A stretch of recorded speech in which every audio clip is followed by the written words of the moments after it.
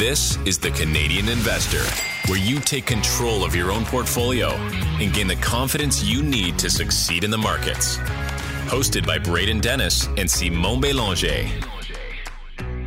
The Canadian Investor Podcast. Welcome into the show. Today is August 22nd, 2023. My name is Braden Dennis. As always, joined by the legendary Simon Bélanger. Buddy, we got a good episode today. And before we do that, if you have not checked out jointci.com, that is the Patreon for the listeners of this show to support the show and see us on video. As you can see, my setup's a little different today. We got the full close-up right now. Yeah. You can see every crevasse in my face today. Well, it's more like half face. You're like half like half in and out of it. Yeah, exactly. So you can see Braden's partial face expressions. That's right. We are audio experts. Video is still coming along, but you can come see us and our monthly portfolio updates, most importantly, at jointci.com. Man, how was your weekend? Because I just bought some new Sea-Doos, some new toys, and I got one, my brother got one. So if you're a shareholder of BRP, you're welcome. I haven't bought any new recreational vehicles or bikes or anything like that. However, I am shopping for a new used car. We'll be buying that probably in the next couple of weeks, just because with our baby girl going to daycare, it's going to be convenient to have a second car, so mom and dad can alternate the pickups, or whoever can make it work. Look at you, adulting and stuff. I'm just over here buying toys that suck up fuel and strictly for fun. You have your first segment today, which is about U.S. retail. It seems to be a tale of two businesses here, and I'm curious to see what you got. Yeah, so I'm going to put my bear hat back on, or no, semi-bear, I would probably say. 50% bear. 50% bear after last week when I spoke about Canadian Tire. But yeah, it was interesting. So I'll talk about Walmart and Target earnings, a bit more about Walmart, but I think we can get some good insights on what Target reported as well. So obviously, as I alluded to, Canadian Tire's results were definitely showing a shift in consumer spending in Canada, specifically more towards essentials or non-discretionary goods. And Walmart reported Q2 2024. They just have a little bit of a wonky reporting schedule, so don't mind the 2024 here. Revenue growth was 5.7%. The U.S. comparable sales were up 6.4%. Walmart U.S. saw strength in their grocery and health and wellness, while they saw modest decline in general merchandise sale. I'll touch more on that later when I talk about Target. Sam's Club, their Costco competitor, for those who are, haven't seen a Sam's Club, it's very similar to a Costco. I remember going when I was a kid and I actually thought it was Costco. They saw strong sales in food and healthcare there as well. And what's really telling us here is that I think Walmart is starting to see something a bit similar to Canadian Tire. The reason that Walmart is more resilient, though, is because they are seen as more a value proposition, but also they are a massive grocer. So for those not aware, Walmart is actually the largest grocer in the U.S. A lot of people don't realize that, but they are the largest grocer. And what that allows them to do is that people actually go into their store, will buy food and essentials, but they may end up shopping, buying a couple other things while they are at Walmart because it's convenient. So that grocery is kind of pulling consumers in. And that's why Walmart, I think, will probably be more resilient. Anything you want to add there before I continue? Yeah, I mean, it doesn't seem that long ago, and maybe it was earlier in the States, but it doesn't seem that long ago when all of a sudden so much of the Walmart footprint in the store became grocery. Do you kind of remember that? Because early in my I'd say childhood visits to Walmart, I don't remember seeing groceries. And then all of a sudden, they introduced it and it became such a big part of the footprint. And now it's come out such a big part of their financials across the board in all the regions that they serve. And I'm not surprised that there's such a large issue of grocers. I find their groceries to obviously be quite a good deal, but I don't see the appeal of shopping there given the in-house brands and the quality. Like, you're not saving that much. Like, it's not like substantial savings, I feel like, but I could just be very anecdotal right now. Yeah, no, I mean, I think that's a fair point. To your first question, I think it was about, at least in Canada, about 10 years ago, if I remember correctly, about a decade ago. Yeah, where they started popping up, at least in the Ottawa region, with these like super centers, I think that they call them, where there's a pretty significant grocery area. I mean, I think as a general rule, I think Walmart is definitely, more cost effective than a Loblaws, for example, or Metro. For sure. Loblaws, yeah. Yeah, they're probably comparable to their discount brands that they have. I think I'm kind of losing the ones that was... Yeah, no frills. And I think, I know Metro has, I think, Super C in Quebec, and they have something similar in Ontario and the rest of Canada. But they're probably comparable to that. But I think it's also the perception, right? If people see overall value there as they're getting squeezed and they have less disposable income, it's just a logical choice to go over to Walmart. And if you're shopping for the family or something, you can get every single item you could possibly imagine in one trip. And that can't, like, that needs to be stated as like a key value proposition of what Walmart is offering here. Like, you need some clothes, you need some diapers, you need groceries, you need household appliances, you need cutlery or like a blender, like it doesn't matter. You can get it there. Yeah, exactly. And the rest of the results were actually, pretty good, especially considering what's been coming out from a retail standpoint. So gross margins increased 50 basis point to 24%. Operating income was up 6.7%. Earnings per share was up 55% to $2.92. Although I would take that with a grain of salt because they did have some inventory issues last year. So that's probably a bit of an impact there. And free cash flow was up 400% to $9 billion. Much better, obviously, than last year. So overall, I think a very good quarter. If we're thinking of comparing this with Canadian Tire, obviously there's some massive differences here. First of all, Walmart is just a global retailer. Like I mentioned earlier, they're a large grocer, so it attracts customers, and they're definitely more on the value side. So I think that's why you've seen their sales actually grow.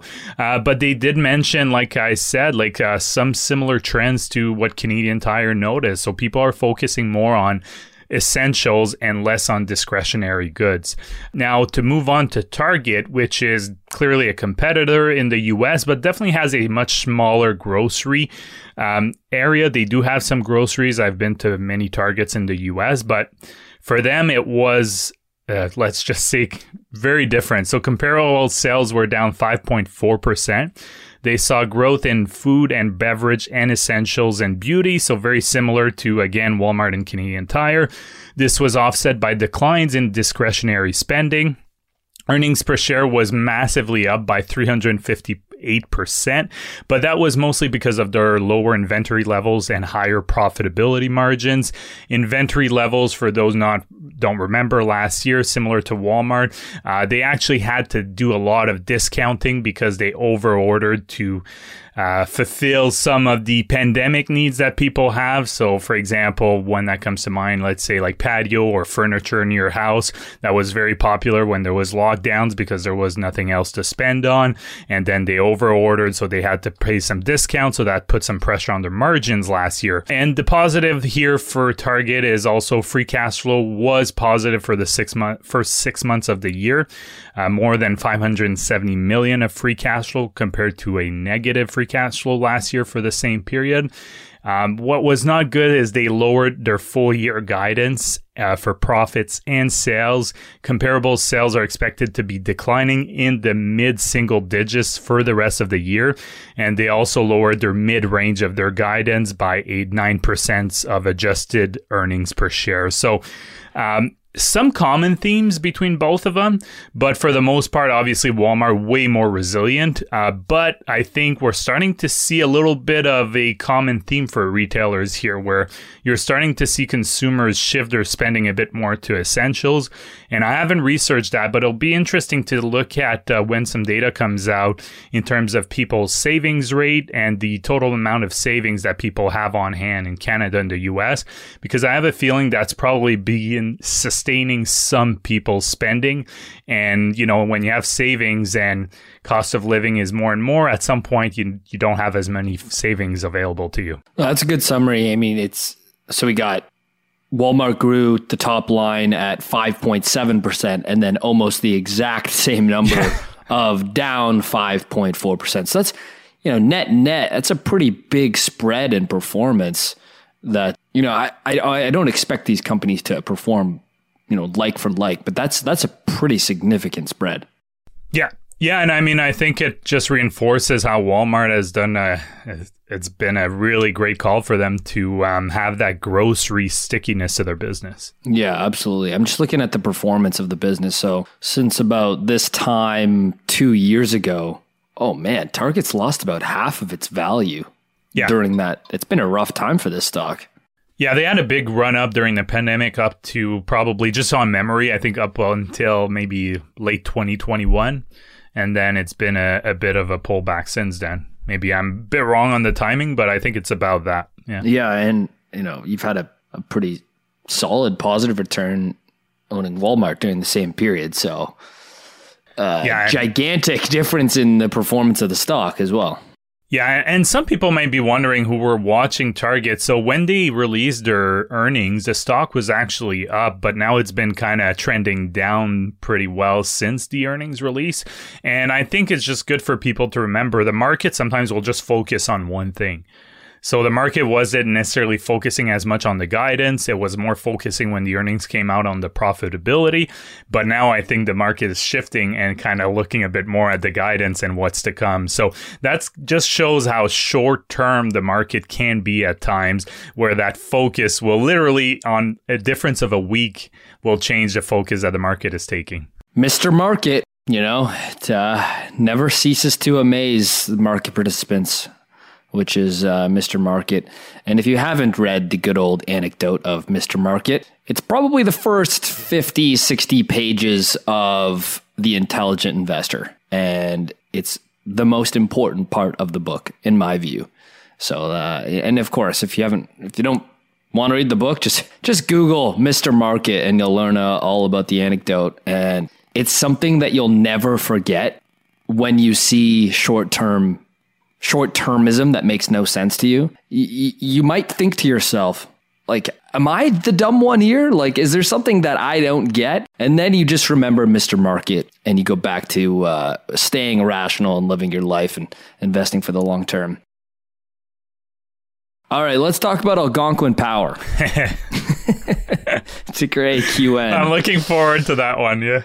Let's talk about Algonquin Power. This has been a very, very popular Canadian stock because it's had an element of growth, dividend growth, and dividend yield, which is like Canadians are drunk on dividend yield. I am sure of it based on the discourse online. And this was one of my better calls on the stock because a while back here on the podcast, sometime maybe early last year, late the year before that, I told people on the pod and I told you that I was selling the stock because the capital allocation made no sense.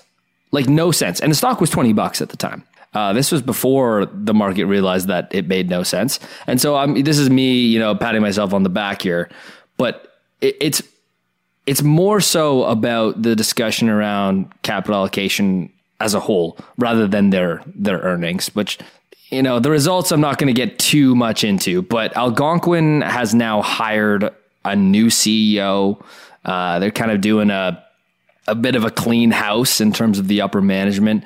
They're selling this green energy group, a part of the business at a $25 million loss, after it generated a $25 million loss, excuse me. And you and I share a very similar philosophy around evaluating management teams. Now, this is more art than science when evaluating their skill and their track record. But you can't unsee red flags, or at least like amber flags, yellow flags that potentially turn into red flags. I sold the stock when they had this huge $600 million stock issuance. And a stock where the capital allocation decision-making makes no sense is not a stock you should own, right? Like, is that a overgeneralization, or do you think that that's fair? I think that's fair. Yeah, I mean, it should be pretty easy to make sense of at least their general vision in terms of capital allocation. Yeah. Right. So here you have this regulated rate utility in a basically at the time zero interest rate environment, and renewable utilities, even if your whole business is not a renewable, they had the renewable aspect of it. They can issue something called green bonds. You get like a 25-year plus note from large institutions like Canadian banks and others at extremely low 2%, high 2%, low 3% at the most interest rates, depending on the duration. Because these banks and these large institutions need to pad their stats on ESG investing and capital allocation. So these utilities can take advantage of it. And almost all of them have, except for these idiots who just like don't understand it, I guess. And so that's when I was like, I am so out on this. Like, I should feel a little bit more confident that you're going to know how to raise funds. And so I have here on the document here, Simon, it's Algonquin total shares outstanding have gone from 194 million to almost 700 million since 2013. That is an astounding amount of dilution for a utility, to say the least, right? And so this is a business that is now in turnaround mode and has been a bit of a falling knife on people who tried to buy it after the last print, because it got sold off heavily after the last print and people wanted to jump on the stock. It fell like 30% in a day. And, you've lost money even from there at this point. This stock's trading at sub $10. So there's a couple of important lessons here. Don't sprint for yield traps, because all of a sudden this name started trading at like nearly a 6% dividend yield after the last print when the stock got decimated. And, you've lost money net even after the dividend payout. And so it's important to remember, just like, yes, dividends are great. Yes, I love them. Yes, they feel nice to get into your account, but they are not free money. It is the company moving its cash on its balance sheet onto your balance sheet.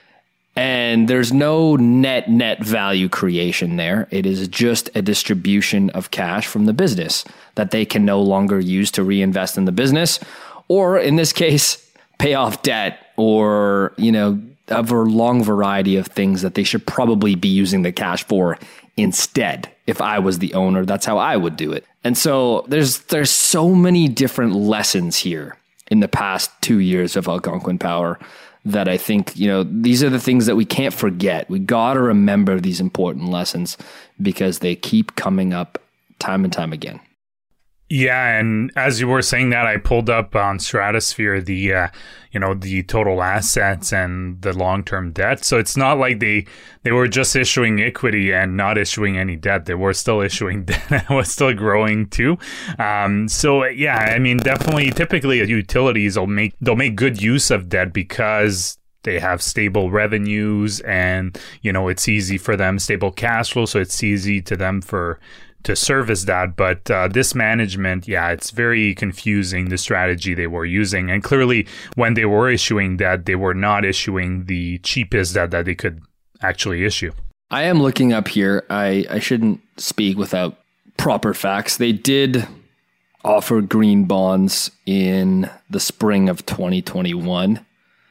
But now this is ironic because now they've divested that portion of the business. So they're no longer kind of eligible to issue them. So, oh man, it's a turnaround at this point. New management's coming in. There's lots of important decisions to make. Selling off the renewable business is probably wise given the fact that the debt load is accumulating. The dilution's gone out of hand. And you could say that it's short-sighted selling off that asset, and I could understand that position, but it's operating at a loss today. And that's just not something that they're in a position to afford today. So they're, when a business is not in the position to make long-term decisions, that's not great for investors. No, definitely. And I think it just reinforces the importance, especially right now. You want to be investing in companies that have strong balance sheets because, a dividend is nice, and whether they have a dividend or not, having a strong balance sheet is nice, but it is actually not nice, but very important. It's crucial right now, especially with the interest rates that we have, and making sure the payout ratio is sustainable. If you're into dividend stocks, I think it's something that everyone should be looking at, not only from a profit basis, but from a free cash flow basis, and you want to make sure that is sustainable, because if it's not, unfortunately, usually what happens is management will have to cut the dividend. Oftentimes, they wait too long to cut it, and then you take a significant haircut with the stock, and you end up losing money even when you factor in those juicy dividends that you got in the meantime. Okay, so now we'll move on to, some big news that came in last week. So Evergrande, I don't know how to really pronounce it, but I'll say Evergrande for now on. I think that's correct.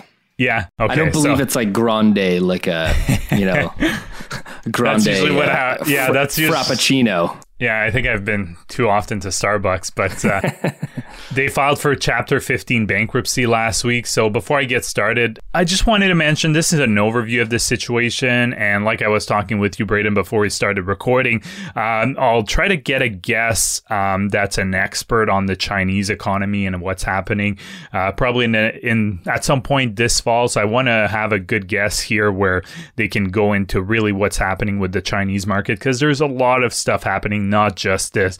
So Chapter 15 bankruptcy is a type of bankruptcy that allows for cooperation between U.S. courts and foreign courts when foreign bankruptcy proceedings touch on U.S. financial interests.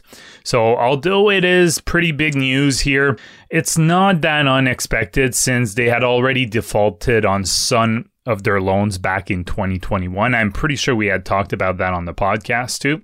And their bankruptcy is important, but what is looming over the Chinese housing market right now and the financial markets as a whole, especially the Chinese financial markets, is the potential trouble facing Country Garden. So Country Garden has almost 4 times more housing projects than Evergrande. The company has promised to deliver 700,000 units this year, but with more than half of the year completed, they're still below that based on their recent filings. And what is getting investors worried here is that the company missed 2 US dollar dominated bond payments last week and has until early September to make those payments. There's a grace period. I couldn't find the exact date though, so I know it is early September, so let's say just a couple of weeks from today. Chinese developers have been under a lot of financial pressure because of the high indebtedness levels that they're facing or that they have. That was exacerbated in 2020 when the Chinese Communist Party, the CCP, introduced the 3 red lines financial regulatory guidelines. So those 3 red lines are the following. So they're basically new guidelines that they impose on these developers to make sure that they were not too leveraged. So the first one is that liabilities should not exceed 70% of assets. Net debt should not be greater than 100% of equity. Money reserves must be at least 100% of short-term debt. So the problems in China's real estate market has created some real problems for the CCP, and obviously this is not necessarily helping. I'm not sure it was a bad idea for them to have those 3 red lines. I think it makes sense that you want them in good financial health, but the fact that they imposed that actually put more stress on these companies. Before I get going, anything you want to add? So I'm just trying to catch up because in 2021, there was the big news that they defaulted on their debt, correct? And then that's correct. Yeah. And then what has transpired between then and now in like the easiest way for the listeners to and me? I'm just like here asking for a friend. What has transpired between then and now? That's a good question. I would assume they were able to make arrangement with some of their debtors to potentially restructure the debt or have different payment arrangement. I'm just speculating, but that would be my assumption.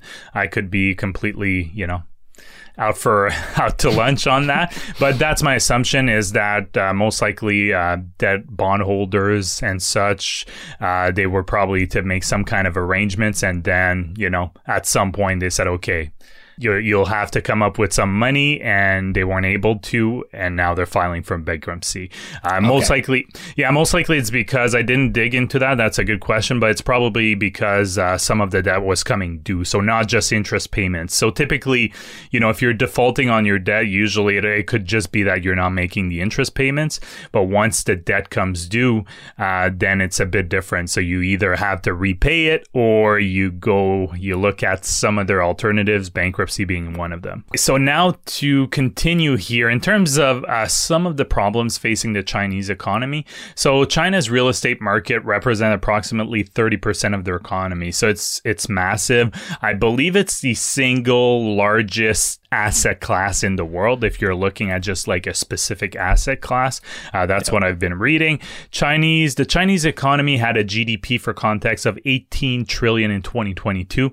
That was only trailing the US's 25.5 trillion. And so if we apply some basic math, that would be approximately 5.4 trillion tied to real estate for their GDP. So it's very significant. There's more trouble in the sector that could have major impacts on suppliers to those large developers if they go under, with some of them also being large businesses. So all those suppliers, so all the ripple effects that you could have if you have a Country Garden, for example, that also files for bankruptcy or is facing some significant issues. And they're not the only large developer facing some issues in China. It could also have major impacts on regular Chinese citizens who have a tendency to store their wealth in hard asset. That's because it is difficult to invest in stocks when you live in China, and it's it's not impossible, but extremely difficult to invest in foreign companies because of capital controls. Capital controls just means that the government prevents you from using the capital in certain types of assets or investments. The value of real estate of existing real estate and new homes is falling pretty rapidly as well. So official data is a bit misleading from what I've read. So the official CCP data is that there's been a drop in the low single digits in terms of value, but private data shows that it may be closer to 15 to 25% depending on the areas, and even in some higher end or more demand areas, even closer to 30%. I saw some quotes of close to 28% down near the Alibaba headquarters. And the drop could lead to Chinese consumers to spend less because they don't feel as wealthy, also known as the wealth effect. The wealth effect is just, for example, let's say in 2021, right? Everything was going up and people could just throw a dart on the board, buy that stock, it would go up. So people may be inclined to spend more just because they see the value of their investments going up. So they can just say, well, I might not have a lot of cash, but I can buy it on credit because, my meme stock 10x, so I have that money available to me. So that's what the wealth effect is. But the opposite is true. So if the value of your assets goes down, then you're less likely to be willing to spend because you don't have that backstop available to you. And to add to that, China's CPI print for July came in at a negative 0.3%, which means they are in a deflation environment, not disinflation. Deflation, so negative 0.3%. They've also seen their export decline because of companies shifting away from China to other regions. Obviously, there was also all the supply chain issues that encouraged to do that, but also all the geopolitical concerns, especially when we're thinking about the US. We can just think about Apple, for example. They're looking to start and shift their projection away from China, just in small increments, but still, over time, more and more companies potentially doing that with onshoring. You could definitely see some impacts more pronounced on China. And economists are also revising their GDP growth estimates for China downwards in the low single digits, which hasn't been seen in years if you roll out the COVID years that obviously there was the massive lockdowns in China. So there's a lot of things happening. It could also, I think it's important to understand that because it can definitely impact some businesses that have some pretty significant part of their business in China. So I'm thinking here like a company, even like Apple. Apple could see some pretty big impacts there. Tesla has been making some pretty big push in China. I know they've been slashing their prices too. So that's something to keep an eye on. It's also important that you know the businesses you own and know what percentage of their business is tied to those regions. I'm not saying that it means sell the business or anything like that, but there's some pretty serious headwind that could be facing those type of businesses. And if people want to learn a bit more, especially more on the real estate front, Dan and Nick of the Canadian Real Estate Investor podcast under the TCI Podcast Network. So they did a really good episode on that. And like I said, I'll try to bring a guest on to look at the more general macroeconomic, but also how it can impact for people who are investing in China or investing in Chinese businesses or businesses that have pretty big operation in China. Try to get an expert in the field because as much as I like to do research, China is one that it can be quite difficult at times to do research just because you're never sure whether the data is accurate or not. Yeah, and if you're just so away from it and you have no real kind of anecdotal experience or understanding, it becomes very difficult. And this goes to, know what you own type lessons, right? Where it's like, yeah, I might think that there's some really cheap exposure in let's say Eastern Europe or some emerging markets. I think stocks are a lot cheaper there than the US. And that's probably true. I don't think anyone's going to really argue with that fact. Objectively, they definitely are cheaper than US stocks. But are you in a position to own them and hold them? Maybe you are. But you have to ask yourself that, right? Since mid 2021, companies accounting for 40% of Chinese home sales have defaulted, most of them private property developers. Yeah. Long4 Group, China's second largest private developer, said on Friday it would try to boost profitability in response to supply and demand. In July, when they're from another report here, I'm just on their financials, Evergrande in the last 2 years has reported about over 80 billion in net losses. Yeah. Holy smokes. And that's what makes investing in China so hard, because if we look back at let's just look back at the last 3 years and what's happened there. So they had a massive crackdown on their tech industry because they thought the tech industry was getting too big and they were losing control over it. And we saw what happened with Jack Ma. And, he was no one could find him for 2-3 months after a speech he gave when they were looking to IPO and financial. And that got completely canceled. So there was that. There was then the massive lockdowns. Obviously, there were lockdowns, in most parts of the world, but China really was another level, right? So they went on massive lockdowns.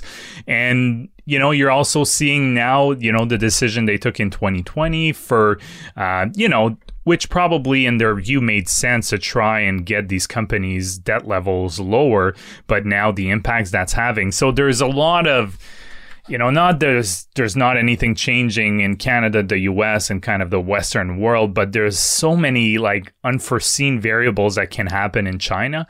But clearly the housing market, the real estate market, that one, I think a lot of people has been flagging that as a potential kind of big problem brewing for China, at least. The next name I'm not also particularly optimistic about. So, We need some sort of, look at me scrambling on the internet. Here, Simone, here's a good news story. The Ocean Cleanup Project removed 55 tons of plastic from the ocean last week. Yeah. Okay, Hey, good work. Good work, people doing good stuff for the world. And welcome back to the Canadian Bear Show. Canadian Bear Cave. Hey, thank you, Ocean Cleanup Project. I just was Googling online, and there's thegoodnewsnetwork.org. They just only have good news on the website. That is an incredible idea. I'm going to sign up for this newsletter. That is such a good idea. I don't know. I'm actually mad I didn't come up with this website idea. I wonder if there's room for me to aggregate a bunch of good news. Remember when the pandemic started? There was the guy from The Office, Jim. Yeah. Started the YouTube channel about John Krasinski. John Krasinski. Name there for a second. Yeah. So he started. I know him as Jim. He married Pam. That's right. Yeah. But he started Some Good News, I think it was. When everyone was kind of locked in. Remember that. Yeah. And everyone was locked in, depressed and all that. So he started that. Yeah. Some Good News on YouTube. Yeah. It looks like, he had bigger, better projects, I guess, after that. I guess so. It says, there's an article here. Why Some Good News with John Krasinski disappeared. Well, it was a pandemic project. If you think he's going to work on that forever, you're out of your mind. No, that's a great. I just opened up the YouTube page and it autoplayed a video. He just screamed into my ear. So that's good. Thank you so much, John Krasinski. All right, Zoom video. Chances are people listening to this podcast might have used Zoom today. And there's no doubt that it has become a very well-known business. I just think that it's been a particularly horrible idea to own the stock. And I've been very vocal about that. I've been super vocal about that. The price didn't make sense. There's no real moat. And the competition, it's become a commoditized service. And for enterprise software, that works for a while. But if it's not truly, truly sticky, you get to see quite a bit of churn. And they're actually growing the enterprise business, but I'm here to tell you I'm still not super bullish on the business. So second quarter total revs was up 3.6%. So pretty meager growth there on the top line. And the enterprise revenue, so business customers, was up 10% year over year. So what that tells you is you have a ton of churn on the non-enterprise segment of the business, which makes sense. People bought subscriptions so they could call their grandmother in the pandemic, right? Those people are all churning off eventually, and you're seeing that come out in the numbers here because the enterprise revenue is growing significantly, or not significantly, it's growing 10%. But you have this huge net churn on the business to consumer segment of the business. So that's something to watch for. If that keeps kind of bleeding out, you basically just get just the enterprise business and a tiny B2C business. I guess my main concern is that the enterprise business is not growing fast enough, and I don't think it's going to have enough stickiness at just roughly 105% net expansion on the top line to actually have really any material growth in this business. That's what I think. So number of customers contributing more than 100,000 grew 17.8%. So they're seeing some success on the most extremely high end up market version of the product, which makes sense. And that's probably where the product market fit exists here. And so I just have here, number of customers and net dollar retention kind of all trending down on growth rates, which, it's not too surprising, but I'm not starting that in 2021. I've purposely started that in Jan 22 as the basis here on the graph there for you, Simone. You're seeing a pretty significant deceleration across the board. I don't have a whole lot more to add here, but it's not hard for large enterprises to switch off here. if they're already using the Microsoft suite, they're just going to use the Teams embedded. If they're already using Google Meets, they're just going to, already using the G Suite, they're just going to use the Google Meets. I actually think Zoom has the best product, and it makes, I don't know about you, but I'm like better looking on Zoom than Google Meets. it gives me a nice little feel. It looks like I'm wearing a little makeup or something. I look just fantastic on Zoom, and like I'm in like 180p on Google Meets. So I'm a big fan of the product. The problem is it's just no one cares when it's commoditized and you have to pay for it. Yeah, the difference is not big enough, right, to make it worthwhile, or to make sure you don't switch to another product. I mean, I think we're a great example. For smaller businesses, they're usually much more nimble. So, we had a Zoom account for our podcast recording, and when we wanted to start videos, we went for a more niche platform that's not specific for podcasts, but I think more geared towards podcasters, creators, exactly, if you will. And, it's way better than Zoom for what we do. It makes way more sense. The audio is much better. The video, it's just made in a way where you can extract it and get some really good quality. And Zoom, that it's not made for that, where, you get separate audio tracks for those interested, how like a podcast kind of works.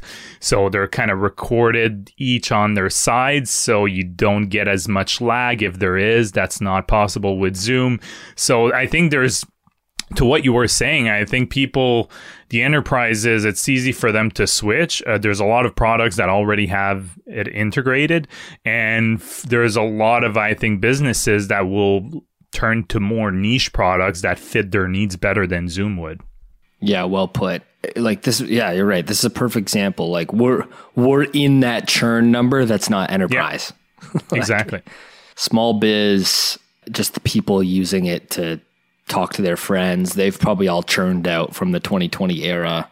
So they're facing a difficult task, and I'm just going to pull up some valuation numbers here. Like if I look on Stratosphere now, all this data is so good now. If I look at EV to sales, this business traded at 119 times enterprise value to sales in October of 2020. It went full disconnect from reality, of course, right? People were just trying to make a trade. And now the business trades for 3 times enterprise value to sales. So you're seeing a gigantic drop off, and I don't know if I have any really hard opinions on the stock from here. I don't know how anyone can get excited owning it. And maybe I'm missing something huge. There's a good chance of that, but I don't know how anyone gets really excited about the name from here.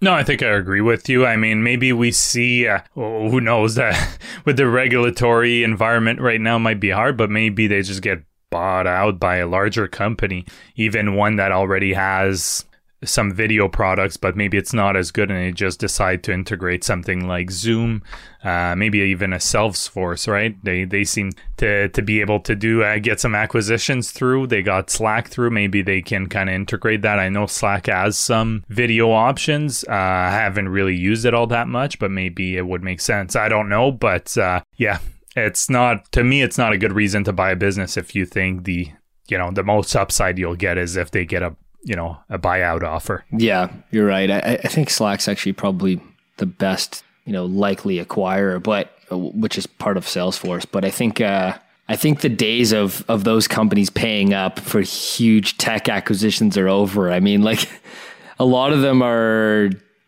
regretting some of the decisions that they made in 2021. And I think Slack's a pretty good business, and I think that they're probably net pretty happy with it, but they probably overpaid.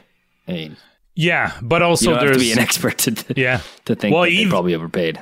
Yeah, and there's also, the regulatory question is pretty big, right? Why would you, first of all, you're not sure that the acquisition will pan out, if it gets regulatory approval, because, sometimes things don't go as planned. It's not integrated as well as you thought it would in your business.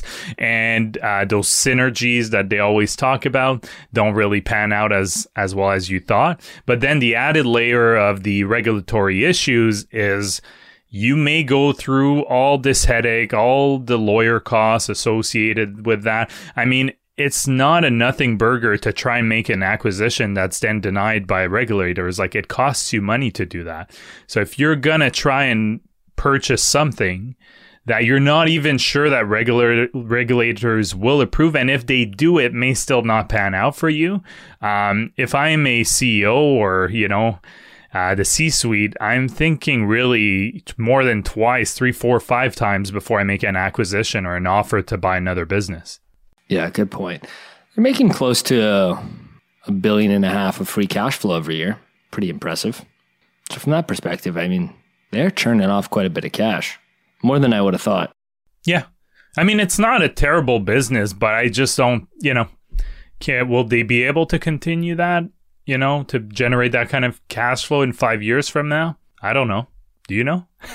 No. And in 10 years, are they able to reinvent themselves enough in the enterprise stack? Because like I just said, right? The entire revs is going to become increasingly more concentrated in the top end enterprise customers as that B2C and B2 small business kind of churns off because there's no differentiation.